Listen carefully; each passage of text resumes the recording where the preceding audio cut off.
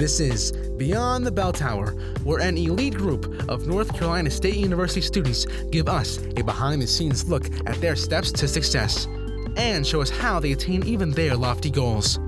These students, who are in the top 10% of the country, are active in Student Support Services at NC State, a nationally recognized program designed to provide support for low-income, first-generation college students. Nationally, this population has an 11% graduation rate within 6 years.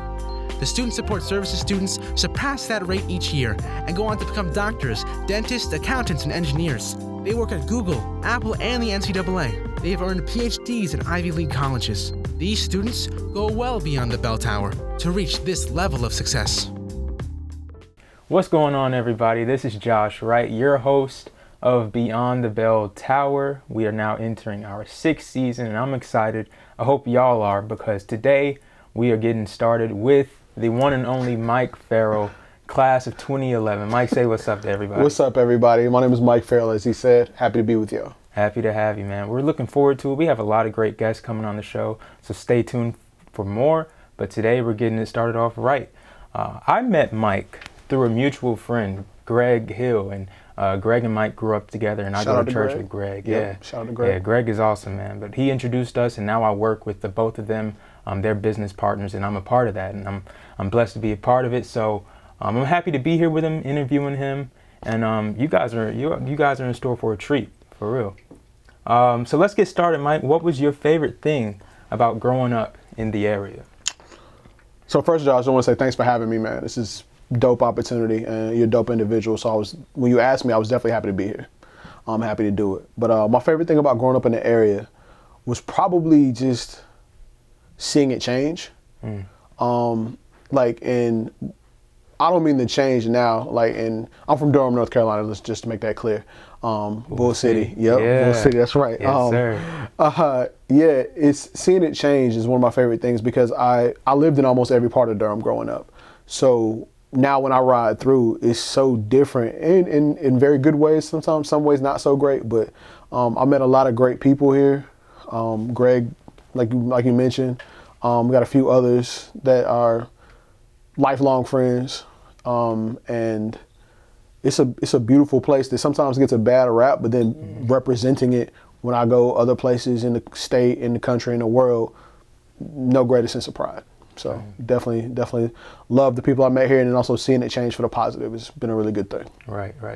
And going off of that question, Mike, about, where you're from, I'm from Durham too. Right. And when it was time for me to start going on college visits, I would go to a school and tell them where I'm from, and some of the kids would give me this scary look, and I think it's because of the rep that Durham has across the state. Can you talk a little bit about that? Have you experienced any surprise looks from being from Durham, and what's your experience been like? 100%, absolutely. I mean, it's comical. I'm smiling because it's funny, that Durham it's not a big place. First of all, we're not a huge city. We're not a Chicago, New York, obviously, but we're not even like a Charlotte or a Raleigh per se.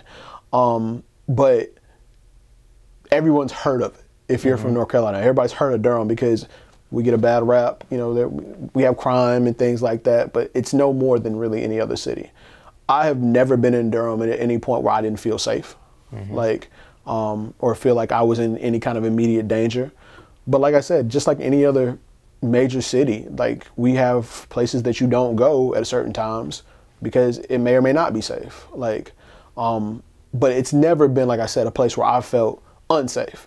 Now that said, going to NC State and going to any college visit, actually, this happened a couple of different times. People will say, and it's not NC State, it's not unique to NC State, but it's that people will say, okay, where are you from? Kind of similar situation. From Durham. And they all look at you like, have you ever been shot at?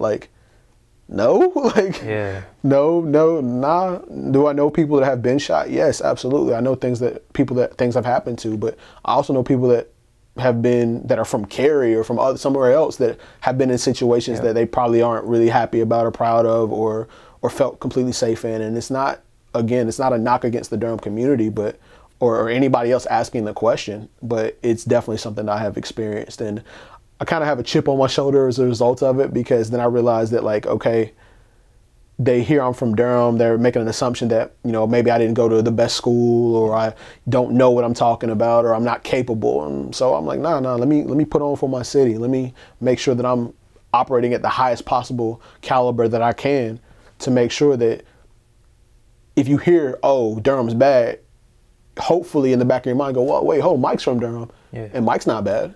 So Mike's it can't be all bad. Mike's all right. Like, cool, Mike cool. Like, or I hope that. I appreciate that. Like, it can't be all bad. So that's where I'm at with that. But yeah, I definitely feel that experience. I've definitely been there. Yeah, you don't fear the 919. Just be aware of your surroundings, just like anywhere else. For sure. Man, as growing up in Durham myself, I say the same thing. I wouldn't change the experience for the world. Not at all. So let's get into your interests. What were you interested in growing up as a kid? What were your hobbies? Growing up, first of all, basketball. You know, every kid want to go to the league. Everybody. But I really quickly realized that wasn't going to be for me. That's all right. But I still love ball, love hooping, love watching basketball, talking about it. Met some of my best friends in playing basketball. Played against them, played with them. Another good friend of ours, Sydney Evans, who is does a lot of audio production and things like that now, is another person I met that way, and still lifelong friend. I love to draw, like always been creative or finding different ways to do things. Enjoy music. Not really a whole lot more than that. Like, I mean, I love hanging out with the friends, chopping it up, talking junk, like about our favorite sports teams, about each other sometimes. I'm recently into golf now, but growing up, it was definitely basketball, music, and art. Okay. So what is it in particular that made you interested in NC State? It's a good question, man. Like, because I went to a basketball camp. We had team camp my freshman year, between 8th grade and freshman year of high school at NC State. And I was walking campus like almost like a student myself. And I was like, this is kind of dope. That was like probably one of my first experiences solo, like as a individual on a college campus. Like my parents had taken me to college campuses, for my dad particularly, but like by myself without like chaperones all the time. And I was like, man, this is kind of dope. And then when it came time to pick a school, I knew I didn't want to go super far away, but I wanted to get away to get some more independence. And I always characterized NC State, you know, being from Durham, as just close enough and just far enough away to kind of do my own thing. And my favorite color is red. Okay. So that didn't hurt. Yeah. Like it was one of those things, like even from a young age, like red's my favorite color. Okay. So it didn't hurt. That helped solidify it. And then my dad and I actually went to a tour. I can't remember the purpose of the tour or what it was called, but we went there, and he and I decided to take this tour together, and we ended up talking to some other brothers, like actually some other young black guys that went to NC State, and I was just like, okay, this is cool. This feels like home. I got a good vibe here. And when it came time to apply and make a choice, I got in, and there's a story behind that too, but I got in, and the rest was history. Yeah. And I agree with you, man. NC State does have a home feel type to it. It's huge. Sure. It's big, but it still has that home feel. It never feels that big. Yeah. You know what I'm saying? Like, it's 30-some thousand people that are students that are enrolled in NC State at any given time, but you never feel 30-some thousand people unless you're at a football game, which that's pretty dope too. But I definitely do. I wanted to go to a bigger school. I knew that. Yeah. And I wanted to go to a school with like good sports. Yeah. Like good sports teams, like, or teams where I could go see, you know, some of the other teams that I watched growing up, the Dukes, the Carolinas, the Wake Forests, you know, all them. And then, of course, NC State holding their own in that regard as well. It became, I don't want to say it was a no-brainer, because I definitely put a lot of thought into it, but it became really, really apparent, like, this is where I want to be. Yeah, and it gives you the full experience of everything you could ask for. Yeah, 100%. That's awesome. So going into school, you know, what would you say some of your strengths were? School was a strength in general for me growing up. I was one of those kids that didn't really have to study a whole lot. Okay. Like, I actually enjoyed school. A lot of people, like, that's one thing I realized in going to NC State and going to just in life, going to different places. And you talk about your experiences in life. You talk about high school, and a lot of people didn't like high school. And I realized why. You know, it's a tough experience for a lot of people. You're going through a lot of different things, a lot of different changes. I really enjoyed high school. Like, I'm that weird dude that I like school. I went to Durham School of the Arts here in Durham, and I really enjoyed it. It was not a huge class. Like, everybody in our senior class knew each other. Not necessarily saying we was all cool. Like, a lot of people were cool with each other, but people are people. But everybody, you walked down the hall and you knew everybody's name. So it was large enough that you could actually do different things and be involved in different stuff and have different groups of, and it's not always the same people, but small enough that you got to at least know a little bit about every single person. Yeah. So did that close-knit community kind of help you to relate more to people, even as you got to a bigger school like NC State? Yeah. So that's actually another strength to answer your original question, is like, I feel like I don't fear talking to anyone. Okay. Like, I'm the dude in the line, if we stand in the line at a restaurant, they take it forever. I look at the person, man, they take it forever. They're struggling back there today, aren't they? And I'll strike up a conversation, and seeing other people be receptive to that really at NC State really helped me go, oh, okay, this is something I can do. I fit here. So like I said, school's a strength. I really enjoy learning. Not to say that it always comes easy, because I struggle with calculus. But I made it through. But actually, I'm making some really good connections as a result of that struggle. So there's a story there too as well. But yeah, that was it. Like, relating to people, learning, doing school, the process of school. Yeah. I'm a hard worker. I'm the type of guy that will play the same level of a video game until I beat it. Like, and I'm gonna sit there until I beat it. So like, even when there's times that I got down, and there were times, I always went back to, I'm not gonna let this beat me. Finish what you start. Exactly. Yeah, it's a great point. Finish what you start, but also, like, not only if I finish it, like, man, I finished it, but I only got like a 1 star, I'm going back for the 5 kind of thing. Yeah. So that's cool. So Mike here is actually a first-generation college student. Can you talk about that a little bit, Mike? What was the applying process like, and how was it in terms of the help that you had looking for, what to look for in a good college? Yeah, so it's a funny question. Like, until you asked that question, I never really unpacked it. Like, I kind of am conscious of it, but not really ever giving it like full thought. But my dad and my mom are huge influences on me. My dad, first and foremost, because he always talked about, experience being the greatest teacher. And I knew if I wanted to go somewhere beyond where I came from, that I needed to experience more. Like, I needed to grow more, and college seemed like the next logical step. Mm-hmm. And then for my mom is always like this, she's big on faith. Like, she's where I kind of get my belief in God and then the instillment of understanding who God is for me personally, from her. And the combination of the two of them continuing to encourage me, and also me realizing, like, you know what, I have this opportunity and my parents support it completely. I need to go make something good of this. I need to go do something bigger than myself, and maybe I can actually make a difference in my little small family unit. And I can say it's been a very, very positive thing. Yeah. And I love how you emphasize the support that your family gave you. For sure. Because that's really important if you want to get to where you want to get to. 100%. I'd be remiss if I didn't mention my sisters. I have 2 younger sisters. We're tight. Those are my girls. Like, those are, like, I could talk about them, but you can't, kind of thing. Yeah. Like, that's they're a huge inspiration, and I wanted them to see me do it. Yeah. And to let them know that they can. And also just to say, hey, you know what? It's one of them things that this is different.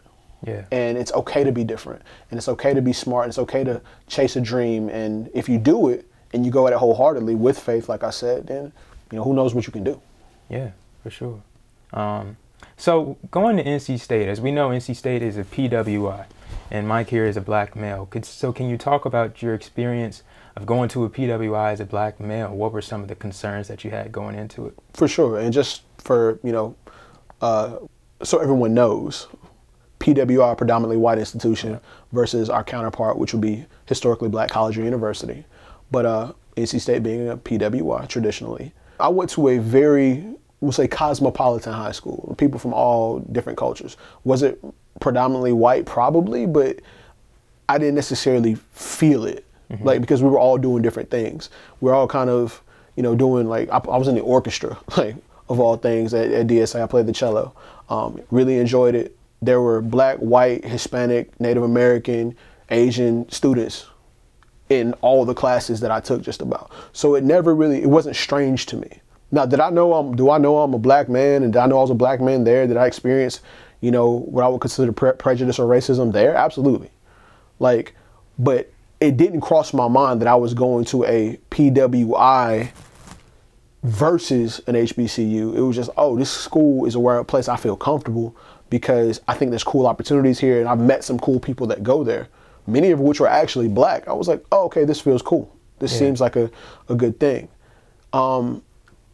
It did become more apparent to me in the application process and then getting accepted and starting to make decisions. And I'm hearing some of my other friends make decisions about where they're going. It became more of a conversation point of, you're going there versus here.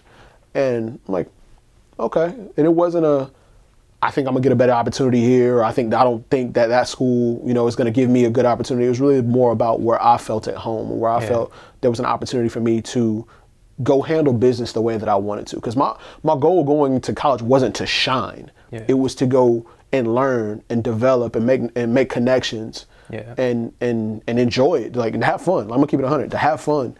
And that's what I did. Yeah. And not to say it didn't matter where I went to do that, because I knew it does matter where you go to do that. You got to go where you feel like you're going to get an opportunity to do what you want to do, to accomplish what you want to accomplish. It just so happened that NC State fit me, and NC State happens to be a PWI. Yeah. Yeah, you talk about, fitting in a little bit and making those connections. Yeah. What are some things that you did as a young student, like as a freshman, to make sure that you were, connecting with people, finding things to do outside of just your classwork? Sure, yeah. One of my, I think, best decisions I made after going to NC State was joining what they call the SAY Village, or Students Advocating for Youth, SAY Village, which it was when I was there, it was housed in Syme Hall, which is on East Campus. Yeah. If you're in college or education or design, Syme Hall, it's on that side. Or Chas, for that matter. Chas, big shout out to Chas as well. That was one of the coolest decisions. And what we did is we actually once a week would go to a local elementary school, two of them actually. It was Hunter Elementary and Fuller Elementary at the time. I don't know if they still go there or not. But we would go there once a week. We'd work with some students in their after school program, just talking to them, advocating for them. It wasn't a tutoring thing. We didn't necessarily help with homework, but we literally just talked to them. And it was really cool because I met some cool young kids. Met some cool teachers, and it kind of started giving me a little bit of a taste of what Raleigh is as a community. At least that small community in Raleigh, those small communities in Raleigh. Raleigh as a whole is a community, but then there are obviously smaller communities within that. And it reminded me this is really similar to Durham. Mm-hmm. Just like we were talking about earlier, Durham gets a reputation. So does Raleigh, so does Cary, so does Morrisville, et cetera, Apex, all of them. So me actually getting out into the community was really cool, and it actually expanded my understanding and my kind of circle within NC State. So that was really cool. And I actually met a lot of people. We had to move in 3 days early. Mm-hmm. So that was one of the reasons I was like, I want to get on campus as quickly as I can. So that was the sweetener to the deal. And you live with the people that are in, it's called a village, because you live with the people that are in the program with you. And I ended up meeting some of one of my best friends in the world, my boy Spencer Johnson. I met my wife the next year, and just still people that I'm cool with to this day. And it was just really, it opened my eyes to a lot of different things and provided a lot of different opportunities. So that was SAY Village. I also worked at a bookstore. Okay. That was really cool. Because I got to see almost everybody, because at some point everybody comes through the bookstore. Yeah. One way or another, you got to, whether it's getting your textbooks or coming before a game on Saturdays or Friday nights. I got to meet a lot of people, meet a lot of parents, meet a lot of other members of the community that had affiliations to NC State, which was really cool. I actually got to talk to a lot of the people that you would see as celebrities, people that are now in the NFL, in the NBA. It's just oh man, I met you, cool. And not that I would walk up to them and be we're friends and buddies, but it's just really cool to be exposed to that, because once again, we talked about it. NC State is 30,000, 33,000 students enrolled. Very diverse. Yeah, super diverse, but also it's possible that you could see somebody one day and never see them again in your college experience. Or you see them on the field, but you never actually see them in class. So it was really cool to see that. And I learned a lot there as well, but that was really cool working at the bookstore. I also got my books for free. which is really That's cool. big. They weren't free; they were on loan, but I didn't have to pay for them. That's big. Just had to give them back when I was done. That's big, because every semester, once that check comes, it's crazy. Once that book check comes. That bill is real. Yeah. It's a real bill for real. Yeah. So let's talk about your major a little bit. What was your major while you were at NC State, and why'd you choose it? So I majored in technology education with a concentration in graphic communication. Okay. Which was really dope. I kind of stumbled into it. Like, it was one of those things where I originally wanted to go to the design school, and I didn't get accepted. Like, which is fine. NC State has one of the dopest design schools, like, in the country. So, like, I didn't really feel bad about it. And also, I wasn't really completely prepared with all the things that I needed to try to even, appeal to that process, like, or appeal to them as a student per se. So that was just lack of knowledge on my part. But I had a really good advisor. Actually, no, she was I think at the time, the associate dean of the College of Education, because I put education as my second choice. Yeah. On my application. So there was design and then College of Education. I actually didn't put a third. And there's actually a story behind that, which I'll tell you. But the associate dean, her name was Anona Smith Williams at College of Ed, was like, hey, Mike, we have something that's kind of got some similar elements to design. Would you be interested in exploring it? I said, okay. And it ended up being this graphic communication curriculum. Now, GC, as we called it, graphic communications, GC focused a little bit more on like manufacturing and materials processing, but then there was also this media side of it. Like, I started learning things like iMovie and a lot of, like, we're doing things with Photoshop and Adobe InDesign, which some of the stuff I had used in high school, going to Durham School of the Arts or whatever. And I was like, okay, this feels kind of similar. Yeah. At least I convinced myself that it did. I was like, all right, let me give this a try. So I ended up doing it. I ended up really, really enjoying it. And I didn't know how much it would actually really impact my life in a very positive way, making that decision to kind of stay the course and stay with it. Cool. So it's something that you stayed within going into your career? Yeah, absolutely. So really quick backstory is that originally when I applied to NC State, I got rejected. Like, well, not necessarily rejected. I didn't get in. There's a reason I'm differentiating that. Is I filled out my application. I didn't put a second or third choice in the application. I had one. It was College of Design. So it was like this or nothing. And my dad, like, my grades were really good in high school. I had good extracurriculars. And he actually was just like, something doesn't feel right. So he drove to Raleigh. This is part of the reason that, like, NC State was really a good choice for me, because it was just close enough to home, but just far enough away that I could move back and forth. And I guess people could move back and forth to advocate on my behalf. And my dad came to NC State and he went to the Office of Admissions, and it turns out he asked about me, and the lady that he spoke to, and I don't remember her name, I apologize for that, but she said, hang on one second. And she brought it back to her office and was like, it's really funny because his file is literally on my desk right now. And it was like 2 or 3 files, maybe more, but like my dad's like, he's like, I'm sitting there, he's like, I literally sift through and pull your file, and goes, yeah, he got admitted to the university, but his college choice, he unfortunately wasn't able to get into, but he didn't put a second or third choice, so we couldn't put him anywhere. We couldn't send him the full acceptance. So if he goes on, like, my dad calls me, I'm at school now. Back then, cell phones weren't allowed to be used during school. My dad called me. I had my phone on me, and I was like, okay, Dad's calling me. He knows I'm at school. Must be important. I answered the phone. He was like, hey, I just left the admissions office. I'm literally standing right outside of it. Go get to a computer as quickly as you can. Go to your application and put in a second choice. And if they have availability and space, you're in. I'm like, what? And he's like, yeah, I just spoke to her. He's like, you didn't put a second choice. And I was like, oh. So I was in a really cool, I was actually in, I believe it was my psychology class. Shout out to Josh. Shout out to Psych. Yeah, shout out to Josh for the psychology major. But I was in the psychology class. One of my favorite teachers at high school, Tom Magranat. I was like, hey, Mr. Mag, can I use your computer real quick? He was like, yeah. So he used it, logged in, put a second choice. I got an acceptance a couple days later. Like, wow. It had processed. And I was in a dark place when I felt like I had gotten rejected or not heard back, because a lot of my friends were getting their acceptances. And I was like, man, what did I do wrong? And my dad knew that, and he was like, something just didn't feel right. He even tells this story. He's like, something didn't feel right. So I had to go back, and he's like, I just happened to be up that way. It's like, let me swing by. And he's like, it just so happened that, it's like, I literally have his file on my desk among a couple others, but this is what happened. Yeah. So yeah, that's, that happened in getting in. And then I had to find a major at that point. And Dr. Smith Williams, as I said earlier, came and was like, hey, was this something you'd be interested in? And I was like, I'll try it. Let's do it. Great decision. Wow. See, there's the benefit of that family support. For sure. Without dad, who knows where you end up? Exactly. 100%. I mean, I might have went to Carolina or something. God forbid that, right? Yeah. All right. So let's talk about the look and the feel of NC State when you were there. Bricks. You were, of course. You were there from 2007 to 2011, correct? That's right. Yep. All right. Now we're in 2022.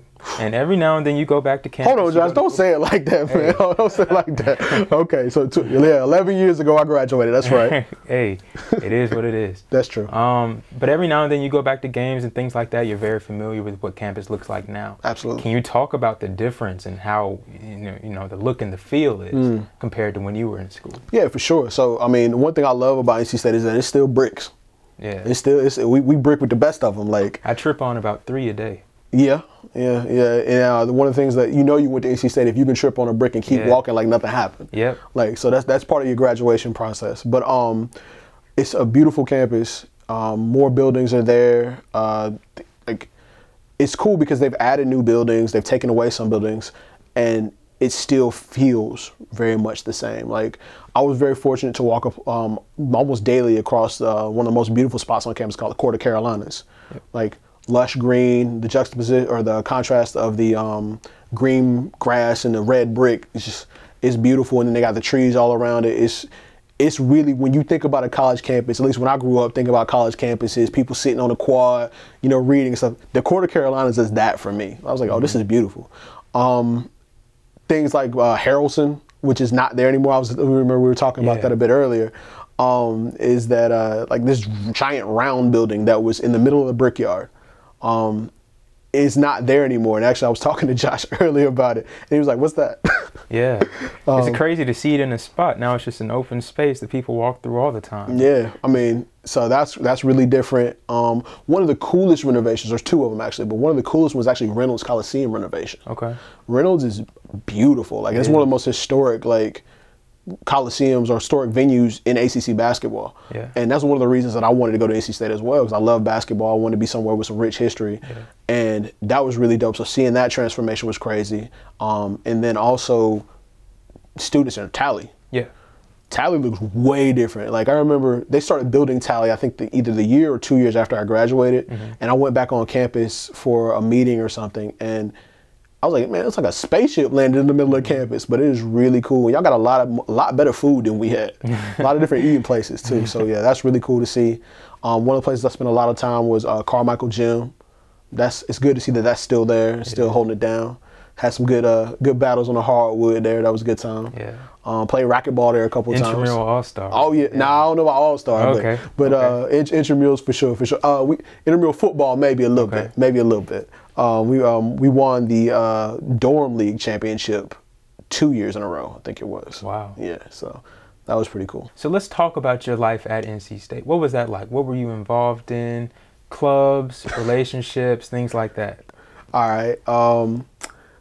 First of all, I love going to basketball and football games. I really learned to tailgate my sophomore year because I had a couple of friends that were actually, some of them freshmen, some of them were sophomores as well, but they were huge into football. And I was like, all right, cool. They're like, Mike, come and go with us. I'm like, yeah, this is great. And we started learning how to, we were grilling and bringing food and drinks and stuff and just having a great time. And then I go into this football game and we were actually pretty good. Mm-hmm. So it was easy to cheer for the team. And I kind of got engrossed in this ACC football culture and learned to love it. So now, my family, we're season ticket holders. So that's really cool. Clubs, I didn't really do a whole lot of clubs. I did a couple of things. I was a College of Education ambassador for a little while. That was really cool.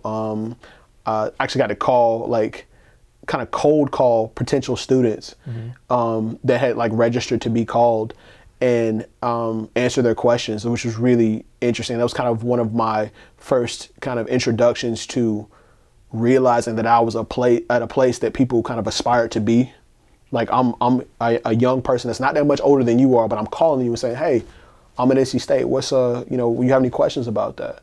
I don't know if I convinced anybody to come or deferred them or not, or deterred them from coming, but it was just really cool to have the opportunity to represent not only the College of Education, but the university as a whole in that capacity, and then feel like I actually had some knowledge to offer somebody, somebody that was similar to me, trying to make a decision, trying to figure it out. I talked to some people I'm sure that were first generation college students like myself. Remember hearing a couple of parents in the background go, ask them about, the meal plan. Like, well, I got this many meals per week, but you don't actually have to use them all, things like that. It was really, really cool. So that was one of the really great experiences. Like I said, I was in the students advocating for Youth Village. That took a lot of the time, which was really cool, in a good way. And that was really kind of my experience. And as I said earlier, I met my wife there. We were actually in the same program. She and I started dating in 2009. We're expecting our second kid very soon. Awesome. Congratulations. Been married about 5 years. So. Yeah, that's awesome. You talk about that ACC culture. Yeah. That's really attracting to a lot of students. It is. Myself, I'm a big sports fan. Yep. So I knew I wanted to go to a school that took that seriously too. So for sure, that football and basketball field, it's a lot of fun to get involved in. Absolutely. And I mean, I'll be honest with you, I wanted to have bragging rights amongst my friends. Yeah. I was like, hey, my team will beat your team, or my team did beat your team. Yeah. So now let's get into it's 2011. All right. You're about to graduate. What were some concerns that you had about to go into the professional world? Was there anything that you were really fearing or concerned about in terms of how to get this type of job? Yeah. Couple of things. So I was really, really fortunate. And I look back over my college experience, I realized how much of things were laid out for me in such a good way. Yeah. I actually didn't feel super nervous because I had actually interned with a company from July of 2010 all the way to May of 2011, which was my graduation date in May. So I was confident that I had some work experience and I had learned a lot in that internship. And I was a little nervous because I was like, okay, what now? What if I can't continue an internship if I'm not a student? I thought, and if they don't have any place for me to join the team full time, then what do I do? And I was like, all right, well, I guess I'm moving back home and applying for jobs. And I applied for a couple things. I had quite a few interviews actually, and nothing really felt great. And I remember, I think either a day or 2 days before graduation, I think it was the day before graduation, I was packing up my dorm room and I got a call from my boss from my internship. And a guy named Steve Mahaley, still one of my best mentors now. He said, hey man, got some good news. I said, okay, what's up? He said, if you are available, we'd like to extend your internship into a slightly different type of program. Forgive me, I don't remember the exact details of that part, but he said, we'd like to extend you until end of June. And at this point, it's the beginning of May. So I'm like, oh man, that's amazing. That's great. Yeah, I'm down. Like sign me up. Because I really enjoy working there and working with him and the team particularly. And I remember looking at my roommate at the time and I was like, man, I just got great news. And at that point I relaxed because I was like, at the very least I got, 7 to 8 more weeks to figure this thing out. Well, about a week after graduation, so graduation was the next day after he called me, about a week after graduation, they hired me. Wow. Yeah, so I was like, oh, this is awesome.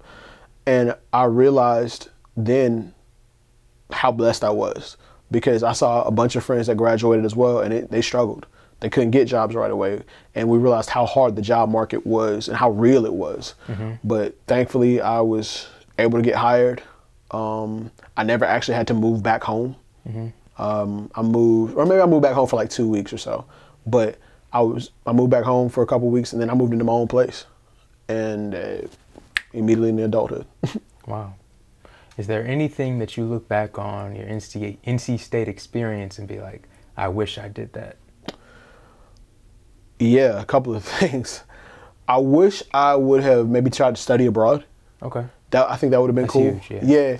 I thought about it, but then I wasn't really completely clear on the process and how much things cost. And then also what programs I could actually do to actually benefit from it, not only from an experiential perspective, but from a learning perspective and a credits perspective, right? Like I didn't want to waste a summer or quarter or semester if it wasn't going to benefit my degree audit, basically, like my path to graduation. And I was really kind of on this 4 in, 4 out kind of mentality, which I don't necessarily think is always necessary. Like if it makes sense, it makes sense. But I wish I would have maybe taken advantage of that, or at least asked more questions. It still might not have worked, but at least ask more questions about it. Wish I'd have done that. Wish I'd have got involved in a couple more maybe clubs. Just to see more about like certain things that I might have been interested in. Like I heard there was a jewelry making club. It probably is. Like not like beads and stuff. I mean, don't get me wrong. Shout out to people that do beads. That's cool. Yeah. But like they actually like polish stones and stuff like that. I was like, man, that might have been kind of cool to try. Stuff like that. One of my friends was in the acapella singing group. I don't know if that would have been for me, but maybe going checking that out a little bit more. Like, I don't know. I just wish I would have maybe tried more things and just kind of gave more things an opportunity to say, hey, let me just see what it is, because I was on a mission and I realized that I didn't have to be as locked on to only the mission as I was. That's helpful. That's helpful. You heard it here first. Give it a chance, no matter what it is. Study abroad, new clubs, get into it while you can. Absolutely. Give it a shot. Try it. I mean, the coolest thing about college in general, and I know this is kind of a little bit off topic, but it's a place where you can try things with a safety net. Like you are supposed to try and learn and even fail in certain ways. I'm not saying go out here and fail classes on purpose, but like fail in what you're pursuing and learn. Like give it a shot, because when you get out into the real world, it's not that you can't fail. It's just the time is a little different. Okay. Your time has to be used a little differently, and it's not quite as conducive to what you might be doing. Like failing does not help paying my bills. Like once I've graduated, but while I was in NC State, or while you're in college in general, like you said, give it a shot. See what happens. All right. Cool. So now let's get into the professional world. Can you tell us a little bit about Ferrell 27 Creative Media? Sure. What does that mean? What is it to you? Loaded question. Ferrell 27 Creative Media is LLC. I started as a sole proprietorship in 2013. Truthfully, I am a graphic designer professionally. And I was doing some presentation work, and a person asked me, hey, would you be interested in putting together some presentations for me? I need somebody to do it. The person I usually go with isn't available. I said, yeah, sure, that'd be great. They're like, hey, okay, cool. Well, give me this. Here's this application or this form. Fill it out for me and give it back so I can pay you. I'm like, okay, great. I get to a line on that and social security number. I was like, I don't know this dude. I'm not giving him my social security number. Right. But then I also saw the line on there that said EIN or business or tax ID number. And I was like, okay. And I understood a little bit about starting a business. I've always wanted to own my own business. I just wasn't sure how or what it would be. So that day, in like the 20 minutes of reading that paper he gave me, I was like, all right, I need to start a business. So I started sole proprietorship, got that information, sent it back to him, and that was the beginning of Ferrell 27. Okay. And going from there, it just grew. Like I was doing stuff for him, like maybe once or twice every month or so, every month or two, to other people finding out, hey, I saw those slides you did, or I saw that presentation you did. Could you help me with mine? And I'm like, yeah, sure. And, making a little bit of money here and there. And one thing led to another, and it grew. I started expanding into different stuff other than just putting PowerPoint presentations together, which I never thought. I've always been interested in PowerPoint specifically, even when I was like little. Like I did my first PowerPoint presentation when I was in the 3rd grade, or 4th grade. But point is that I never thought I'd be able to get paid to do it. And I was like, all right, well, I'm gonna make some extra money. I had a job. I was doing this on the side in the evenings or early in the morning, and making a little bit of extra bread, and that was cool. And then I kind of got introduced to some different types of media, what they call webinar technology. And I was like, this is really cool. And one thing led to another, and that meeting other people, and I ended up teaching somebody else how to do it. And I'll tell the whole story in a little bit, but using that connection, she ended up taking what I had taught her to a whole bunch of other places, and then calling me to come in as her expert. Wow. they're like, hey, can we pay you for your time? Yes, you can pay me for my time, sure. Yeah. We'll have to dive a little bit deeper into that one, Josh, because there's a lot to unpack there. Okay. So how long did you work for someone before you started working for yourself? About 12, almost 12 years. So like probably like 11 and a half years. I had a full-time job, salary position, which was really cool. And then actually in February of 2022, I left. Okay, so here recently. Yeah, absolutely. Were there any fears in leaving, kind of doing your own thing, or were you kind of prepared for it? 100% fears. It wasn't 100% fear, but 100% I had fear. Yeah. But I was really more excited. Like I'm not a person, I think as we talked about earlier, I don't necessarily shy away from a challenge. And if you tell me I can't do something, I'm probably gonna try to figure out a way to do it. Now, if you tell me I shouldn't do something, then maybe I'll listen to you. But like, even I had people telling me that too, and I was like, you know what? No, I really believe in this. Okay. And I had kind of been doing my own thing on the side, early mornings, late in the evening. And I go to my job during the day, and it was becoming more and more lucrative. And I was realizing there was more and more of a market for the skills that I have and the things that I can do. And I enjoy meeting new people and trying new things and doing new challenges. And I'll be honest, like at my regular job, I wasn't being challenged the same way anymore. No disrespect to them, to that organization. I learned a ton working for them, and am truly grateful for that experience. But it was time for me to kind of set out on my own, I felt. And it was not an easy decision. It was actually nerve-wracking. I probably had been thinking about it for about probably a year or two, and then really heavily probably about 6 months before it actually happened. And then I had a situation where we mentioned him earlier, Greg Hill, my business partner, he and I had talked about some things and realized, like, you know what, man, maybe it is time. And we did it. All right. And I did it and stepped out. Cool. So, in your opinion, right, in your company, in your business's model and its vision, what does success mean? Success, first and foremost, for me in a business sense, is making people feel better after they talk to you than before. Like, I want people to see Ferrell 27 Creative or anything that I'm affiliated with and immediately rest easier. Yeah. Go, you know what? They got my back. They're going to be there. And not only are they going to make me feel good, they're going to deliver what I need and what they promised. And then, truthfully, if there's something we can't do, I'll be honest with you. Hey, that's not something we're really familiar with, but I believe we can do it. Here's why. And I put it back on the client and say, hey, would you like to explore this with us? If not, no hard feelings. But if so, we're going to give you everything we got.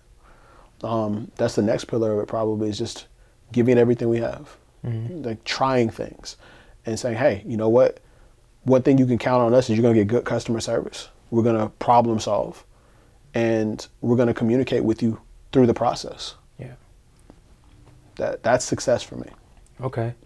So in taking this big step, are there any particular setbacks that you can remember, you and Greg, that you guys went through and, taking this next step into getting your own thing? Setbacks, I would say, probably realizing that not everybody operates on the same wavelength from a business perspective. Even businesses or people that you would expect to be the utmost professional, not to say they're not professional, they just may not communicate on the level that you'd expect. Like, I'm sure you could probably relate, Josh. You walk onto a college campus, you probably heard it in high school, college professors aren't going to help you. You better do your homework now, kind of thing. Yeah. No, when you walk on a college campus, you kind of walk in scared, like, oh man, I can't ask for help. But then you realize, like, no, some professors, are more busy than others, so they may not be able to help you or offer that type of assistance. But the vast majority that I've come across, if you go and talk to them and they see that you're actually trying and you're doing what you're supposed to do and upholding your side of the agreement of learning in terms of bringing effort every day and showing up on time and doing the things you can control, they'll help you. Mm-hmm. The same thing applies in business, is that it's not always going to be, most of the time, actually, in fact, it's not what you think. It's not, oh, these people are, this is a CEO of such and such company. He's never going to talk to me, or he's going to talk down to me. She's a cool person. He's a cool guy. They're a cool company, or their company identity that you see isn't necessarily who they are as individuals. And that has been both a good thing and a bad thing in some certain situations. Like one of the major setbacks we've had is we've had a client before say, yeah, we're coming at you for X amount of money for this project. And all of a sudden, we don't hear from them again. Mm-hmm. And we start preparing, or we've already done work. Right. And then they ghost. Or the budget gets cut, or whatever. It happens. Mm-hmm. I'm glad you talked about effort and the importance of effort, especially in college, because I'm finding with my professors, like, you have your difficult classes, difficult exams and things like that. Yep. If they see you're trying and you're coming every day and working hard to get the material, they're going to help you. Yeah. And that's really what I love about NC State and college in general. For sure. So I'm glad you brought that up. What would you say are some things that people need to keep in mind if they wanted to start a business of their own? What are some key takeaways that you have for them that would help them? First of all, the process isn't fast. The process of starting, of establishing a business is pretty easy, depending on what state you live in. Yeah. But it's not super complicated. I think, especially with being able to go online and find a whole bunch of resources, the fruit is a lot lower hanging than it was maybe for our parents, and especially their parents. But it's going to require work. It's very rare that you have a situation that's going to make you money and allow you to establish a livelihood from it that doesn't require work and effort on a regular basis, sometimes even beyond what you think a normal 40-hour work week would be. Yeah. To be honest, I work more now than when I had a full-time salary position, but it feels different. Mm-hmm. I'm working for myself. When I pay the people that work with me and for me, my name is on the check. Mm-hmm. So I'm also working for them to make sure that, I'm bringing effort so that I can keep doing that for them, because they're depending on that too. Okay. So keep that in mind. If you're starting a business, make sure it's something that you either really, really love to do or you really love to be paid to do. Yeah. And there's a difference. You can love to do something, but when it becomes work, you'll find out really quickly if you actually love it or if it's really just something that you enjoy. Because when you have to do something that you enjoy, but for work or on somebody else's timeline, it can cause a lot of stress that'll make you hate the thing that you're doing. Now, the flip side of it is if you love to get paid for doing it, cool. Because that means you'll hopefully hunt for it, because it's not always going to be right there in front of you. But I would say just keep that in mind. And just because you start a business doesn't mean it has to be the thing that you're the best at. It can just be something that you can do, you can show up, you can give effort to, and you can do at a high enough clip that allows people to see value or to add value, and you can do it consistently. So keep that in mind as you start a business. Okay. So can you talk about some things that you do to give back, to the youth, to the community, maybe some resources that you were given coming up and what you try to give back now to those young people? For sure, yeah. I had some really good counselors growing up, and they a couple of them, and so they helped me out from time to time. But I know they had 100 and some kids to worry about, so I couldn't really ask them to do everything. But I did have some definitely good people in my corner. And then when I got to places where I found that I was in a place of influence or advocacy, I definitely wanted to make sure that I gave back as well. So one of the things I do, actually, that you're a part of, have been a part of, is what we call Boys to Men at Southside Church of Christ here in Durham, with my best friend and the godfather of my son, actually, Greg Hill, who's also my business partner. He invited me to this kind of summit style discussion, and really the first day I walked in, before I even got there, he was like, yeah, we play basketball. I was like, all right, cool, I'm going to hoop, yeah. He was like, but yeah, we give games to the youth. And I was like, oh, okay, I'm down for that. I love that. He's like, yeah, young black men, a lot of which are in, middle and high school. Some of them about to go to college, some of them about to go to high school, or somewhere in between. And we just really kind of just talked to them. We talked to them from a growth perspective, with a biblical tie, with just kind of helping them understand life, and also listening to where they are. And not just giving advice all the time, but also just listening to where they are. So that's actually how I met Josh kind of sort of through that process. I met one of our junior associates that works with us, Corey Flagler. Shout out to Corey. Met him that way as well. And then quite a few other young men who are brilliant and really just good folk. And we're trying to help them continue to be good young men and grow into what it means to be that. So that happens on Saturday mornings and sometimes, other special events through the week, but Saturday mornings especially. I think during the school year and, there's different times for it, but like we show up on Saturday morning about 10 a.m. We start talking about a particular topic and we riff from there. But it's really one of those things that like I wish that I had had more of growing up. Not that like I didn't have, like I said, I had good counselors. My dad, as I talked about earlier, has been a huge person in my corner. I had good teachers coming through. I also had some bad teachers, but I had some good teachers coming through that took a little bit more interest in me than maybe they or for sure they had to. And that's been huge. And I was like, you know what, let me make sure I'm doing that for the next person. Let me pay it forward. And I didn't realize how much it would uplift me to do that for these young men. Again, the group that you've been a part of as well. It's like, man, I go talk to them and I feel good. Not because, I'm giving them so much advice or I'm giving them the perfect thing, answers to their situations or challenges. But like, no, just being around that youthful energy and spirit, it keeps me young. And, I mean, like you said, I graduated 2011.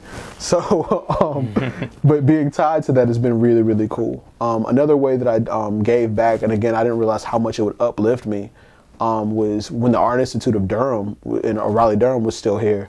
I would go and mentor a class or a series of classes like during my workday.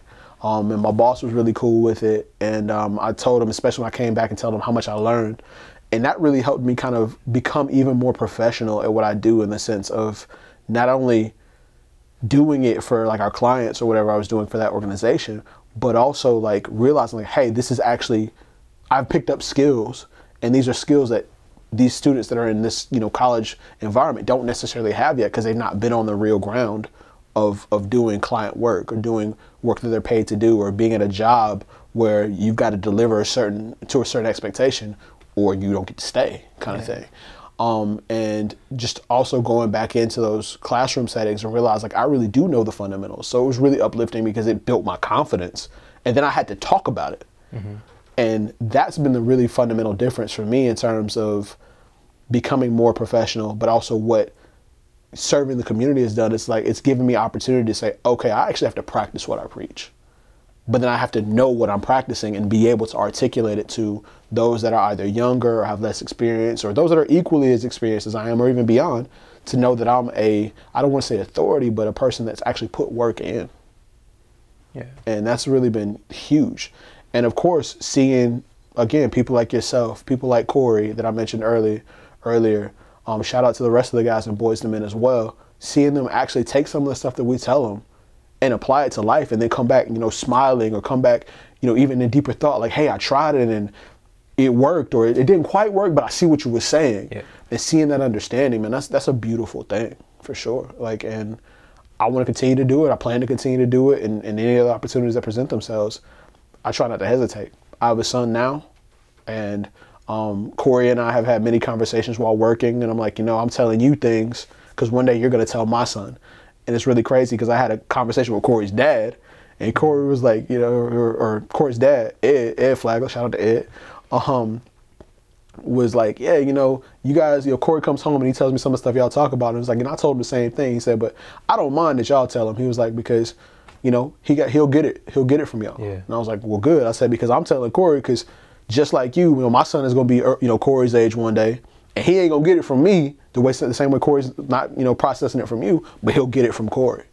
And so just kind of continue to build that generational wealth of knowledge, not just, financial wealth, but wealth of knowledge, and preparing the young men right now, especially young black men, to say, hey, no, it's not a burden, but I can take on the weight of preparing the next generation, and I'm proud to do it. And that's the goal. That Boys to Men program has played a big part in my life too. As he mentioned, I was a part of it when I was younger, and I still play parts in it now. And it's great to have that male figure to look up to outside of the house. I'm fortunate to grow up in a house with an awesome male figure in my father. But it's good to go out and hear some of those same things, but in different ways and different stories, and apply it, to your future and your life, and then to be able to pass it down to someone else. For sure. I think that's really special too. Yeah, absolutely. And a big shout out to other brothers that are a part of Boys to Men, Kente Dixon, Antoine Fogel. Shout out to Pastor O, Orlando Thomas. Yeah. And I know I'm probably forgetting names, but and I'll definitely shout out to Greg Hill as well. Like I said, we shouted out Greg a couple times, but I know I'm forgetting people. Charges to my head, not my heart, but there's a lot of love that goes on there. I also want to give a shout out to Bell Yeager Church, Free Will Baptist Church, also here in Durham. That's the church I was raised. For sure. So I learned a lot there as well. Sang in the choir there with my mom, and that was one of the things. Singer, okay. Yeah, I don't know about that. I can harmonize a little bit. Josh, you the singer. Wait a second. But my mom was the choir director. She made us be in the choir. But again, we had to do certain things where we'd go help, like, serve and just do things on behalf of other people. And it helped me realize that there is a lot of pride and a lot of uplifting that you receive from serving others, from giving game, from actually giving a plate to others. Yeah. So I just want to definitely shout them out as well, because that really, at 33 years old now, I found myself being very introspective and wondering, how did I get where I am? How do I get how I am? And a lot of that has to do, the positive stuff has to do with those experiences. All right, cool. Back into the professional sense a little bit, a lot of young college student aged people are going to hear this podcast. What would you say some things are that you look for in employees that you hire? What are some good characteristics to have? All right, let me be really, really specific about this. Let me get right ahead, live and direct, for real. Be conscious of how you show up. I mean, look the part. And I'm not sitting here telling somebody to change themselves to, fit in, but you do have to make sure that you fit. And by fit, I mean, can that person trust you with whatever duty or whatever job you're applying for? When somebody comes and applies for a job with me, or they want to be a part of our team, I have to be able to trust that they will represent the Ferrell 27 brand to the fullest extent. Because oftentimes they may be the only representative of that brand. I may not be there. And I need to be able to trust that they will treat the client the same way that I would, if not better. That they will deliver a degree of work the same way that I would, hopefully better. And finally, that they'll speak in a way that commands respect. I need to know, as a person who has people that work with them, work for them, that I support, that you will bring the level of effort that is indicative of the type of product we're going to bring. I need to be able to trust that you are going to be trustworthy. I need the client to be able to trust that you'll be trustworthy. So make sure that you look the part. Make sure you speak the part. And like I said, I use that E word, that effort word. One of the best things I learned about being parts of sports teams growing up is that coaches don't coach effort. You have to bring it.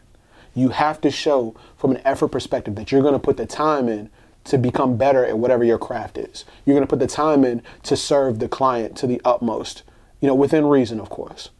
But part of the thing that I think everybody needs to understand when they're applying for a job or applying for anything that's going to have somebody either paying them for their time or giving them some sort of compensation for time and work is this. You have to show that you are worth that.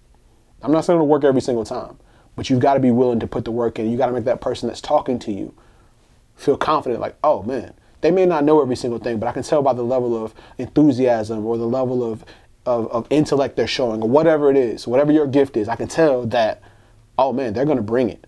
I can teach them the rest of the stuff. And that's what I look for when somebody comes to work with me. All right, so today is Friday, October 7th, 2022. Thanks. And that means that it is Mental Health Awareness Week. So can you talk about the importance of mental health in your life? What are some things that you do to make sure that you're, paying attention to the mental side of things and not just the physical? It's a great question, Josh. I mean, this is new for me. I'll be real. Mental health is a thing that, I'll be honest, growing up, we didn't talk about a lot. If you talked about mental health growing up, when I grew up, people was like, oh, he's crazy, or she's crazy or whatever. But now I understand a lot more the importance of it, dealing with stress. As a business owner, I'm never off work. That's one of the things that I had to realize. That's one of the things that people around me, my wife in particular, my kids in particular, have to understand. And then what that does, that has impact on the relationship between myself and them.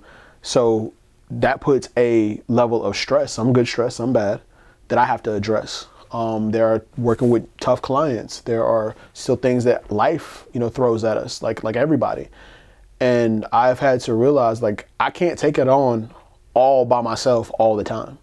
One of the things my friends and I say is, when we get into a situation where it might require us to go a little bit beyond what we think, a little bit more like that 110% versus just 100% is, hey, I'm built different. And what we mean by that is, hey, I'm built to last. I'm built to take it. I'm strong. I can do this. And we say it as a confidence builder, but sometimes it can become a false thing because you never actually acknowledge the impact things have on you. So for me in particular, actually, I've just really recently reached out to a therapist, and I'm starting that process. Not necessarily because I've had a terrible life or anything like that, but I want to make that known that you don't have to have a terrible life to go to therapy. Like having somebody to talk to and unload some of the things that you may carry, some of the things that I know I carry, some of the anxieties, the stresses, the fears that I have, being able to talk to somebody and have them help me kind of work my way through it allows me to be a better version of me. And one thing that I've kind of come to the realization to, and like this is literally in the last 24 hours, is the way that I'm good at what I do and the way my company is good at what we do is the way that a lot of these therapists out here, and I'm not saying every therapist is great, but a lot of these therapists that are, really professional, that's how good they are at what they do. So why would I try to be a therapist to myself if there's somebody better at it that can help me get through it? I would expect that same thing from my client. Why would they try to do what we do themselves if I'm better at it and they have the opportunity, the time, and the resources to be able to employ those resources, to be able to employ those services? Yeah. So I've thought about it that way, and that's really helped me process, like, no, let me reach out. Let me get some help with the things that I may be struggling with or the things that I'm just tired of, or, and find some strategies that'll help me continue to be my best me. Yeah. So absolutely agree with that, 100%. I'm glad you mentioned that because, currently there's a stigma in society, especially among men, seeking out help. And black men in particular. Particularly black men. So you going into your story of seeking therapy, I think is really important for people to hear. With some of the research that I've done, we're finding that within athletes too, that stigma, where it's not really expected for them to go and seek help. They're making all this money. They have all this fame. Why would they need that? Right? Your life has got to be great. You make X dollars, you should be just fine. Absolutely. Like, I'm not saying I'm a pro athlete, but as a business owner, I think there's a lot of similarities there of, man, you own a business, you guys are doing well. Like, why would you not be happy? Exactly. And my personal thought on that is, it's not necessarily that you're unhappy. Sometimes it's the ebb and flow, it's the rise and fall. Like, people are going to have highs, people are going to have lows. Right. To me, the transition between the two is really where the stress is. Right. Like, when I'm at the top, like, hey, I'm feeling great. It's awesome. Like, I'm at the bottom, like, man, this sucks, but I'm tired. But okay, I just know I need to go to sleep, or, I need to get a little rest and I'm fine. But the transition between the two, that's where other stuff happens. And that's where I think the real stress, the real anxiety comes from. Is like, man, if I'm down here, how do I get back up there? Right. How you get and back. if I'm up here, what happens if I go down here? And that's anxiety inducing. That's stress inducing. So, I mean, I hear you loud and clear. From an athletic perspective, from a business owner perspective, from a day-to-day, you just out here trying to handle business, living life. It ain't easy for nobody. Right. And we actually have examples of that, in the sports world recently with Naomi Osaka, and Simone Biles, them taking themselves out of their sport. People that are the top. Give time. And they're the top. They're the pinnacle of where they could be. Right. Like Simone Biles, was it the Olympics, I think it happened? Yeah. And one of the greatest, arguably the greatest gymnasts ever, right? I mean, you think about LeBron James, you think about Naomi Osaka, like you said, like Serena Williams, just a lot of like people that are from afar. You look at them, Tiger Woods, you look at them like, man, you not only are you one of the best in the world at what you do, you're in a pro sport. You're the best in that pro sport. So you're the top of the top. Yeah. Why would you have problems? But honestly, it's easy to see. Like, it's more to life than just what it looks like when it looks like somebody's winning. Yeah. And so my hope is, like, society begins to understand that more. Yeah. Everybody needs to seek, some sort of ritual within their mental health and paying attention to it. Because when, Naomi Osaka and Simone Biles, they kind of addressed it and they got, some harsh feedback for it. Yeah. Why are you taking this time out of your sport just to do this? They didn't understand it. So I think it's something that definitely needs to be more understood, which is why it's great to have weeks like this where, people are paying attention to the need for mental health. Awareness, absolutely. Yeah, definitely. For sure. I agree with that 110%. I think last thing I'll say about this is that mental health is for everybody. Yes. And like you said, I like how you put it, whatever rituals you have in your life to help you cope with that. Another one I have for me is prayer. Like that's just me particularly, not pushing that on anybody, but like that helps me through a lot of things. I have a ritual weekly. I have a prayer call with 3 brothers I'm very close to. Shout out to Jeremy and Greg and Terry on those. And we every Friday get together. We discuss the highs. We discuss the lows. We pray together. We talk to each other. We also do another group called Married Mondays. We meet usually once a month. We talk about what it is to be a husband, what it is to be a man trying to lead a family in a right way. Like being able to realize that you're not in it alone, whatever it is, has really been truly impactful. And I think it's had impact on them as well, but it's really been impactful for me and my personal mental health. And I feel stronger as a result. Definitely. And that's a big piece. For sure. Man, we appreciate you coming on the show. No doubt. First show of the new season. And, this is going to be well received. We're looking forward to it. One thing before we go, we want to get some rapid questions out of you. All right. See where you are. Let's do it. In terms of your experience at NC State and just in life in general, all right? All right, bet. All right, here we go. Let's do it. When you were at NC State, the best place to eat was where? Oh, man. Okay. So it doesn't exist anymore. But I got to give a shout out to Chick-fil-A and the Atrium. Everybody know about them. But there used to be this sub spot called Lil Dino's. Lil Dino's. Lil Dino's. Like, and it was not Lil, L-I-L. Lil Dino's. And it was like a mom and pop sub shop. And I got really cool with a lot of the ladies that worked there. And they would hook me up. Like I go in there, order a sandwich, and they're like, "How you doing today, baby?" I'm doing just fine. How you doing, Miss whatever her name was, like depending on who it was that day. And I'm doing really well. Had developed a relationship with them. We talk about their kids, talk about sports, talk about whatever. And next thing I know, I got a sandwich that's this big. Like what was on the sub? I mean, anything like Italian. You got the salami, pepperoni, capicola, or get the club with the turkey, ham, and bacon. Yeah. Like. One time I walked out of there with 2 sandwiches because they was about to close and they had to get rid of the stuff. Okay. But I appreciate it. Lil Dino's. Shout out to them for sure. All right. Shouts to Lil Dino's. Lil Dino's. There you Lil go. Dino's. It might have been Little Dino's, but everybody was Lil Dino's. Lil Dino's. Keep it there. Which sport had the most fun games to go to? Football, for sure. Football. Just because there's so much festivity around football. Also, we had some really good seasons while I was there. I mean, that's the Russell Wilson years. Okay. And Mike Glennon was my Russell Wilson was the years I was there, and then I went back the year after I graduated. That was Mike Glennon. But we were putting up numbers. We were doing really well. Like, had some great games. Basketball is a close second for sure. I was in the building when we beat Duke there. They ended up winning the national championship that year, 2015. But we beat them that year. Okay. I was there though. Yeah. All right. Favorite show growing up? Fresh Prince, by far. You know the whole song? Of course, including the verse that they only do on the very first. On the very first episode. Fresh Prince, that's a classic. Oh, yeah. All right. One piece of advice given to you that you still use today? The loudest one in the room is the weakest one in the room. Okay. Came from American Gangster, Frank Lucas, or delivered by Denzel Washington. But he says, for real. And he delivered it too. The loudest one in the room is the weakest one in the room. It just means go in a room and don't automatically assume you're the smartest person there. Listen and don't overtalk if you can help it. Which I don't always do well with that, but I'm trying. All right. And last but not least, one piece of advice that you would pass on to the younger generation. What would you pass to college students right now? 2 things. Number one is it may get dark at times. Keep going. Keep showing up. If you've only got, you're only feeling 20%, give 100% of that 20% that day.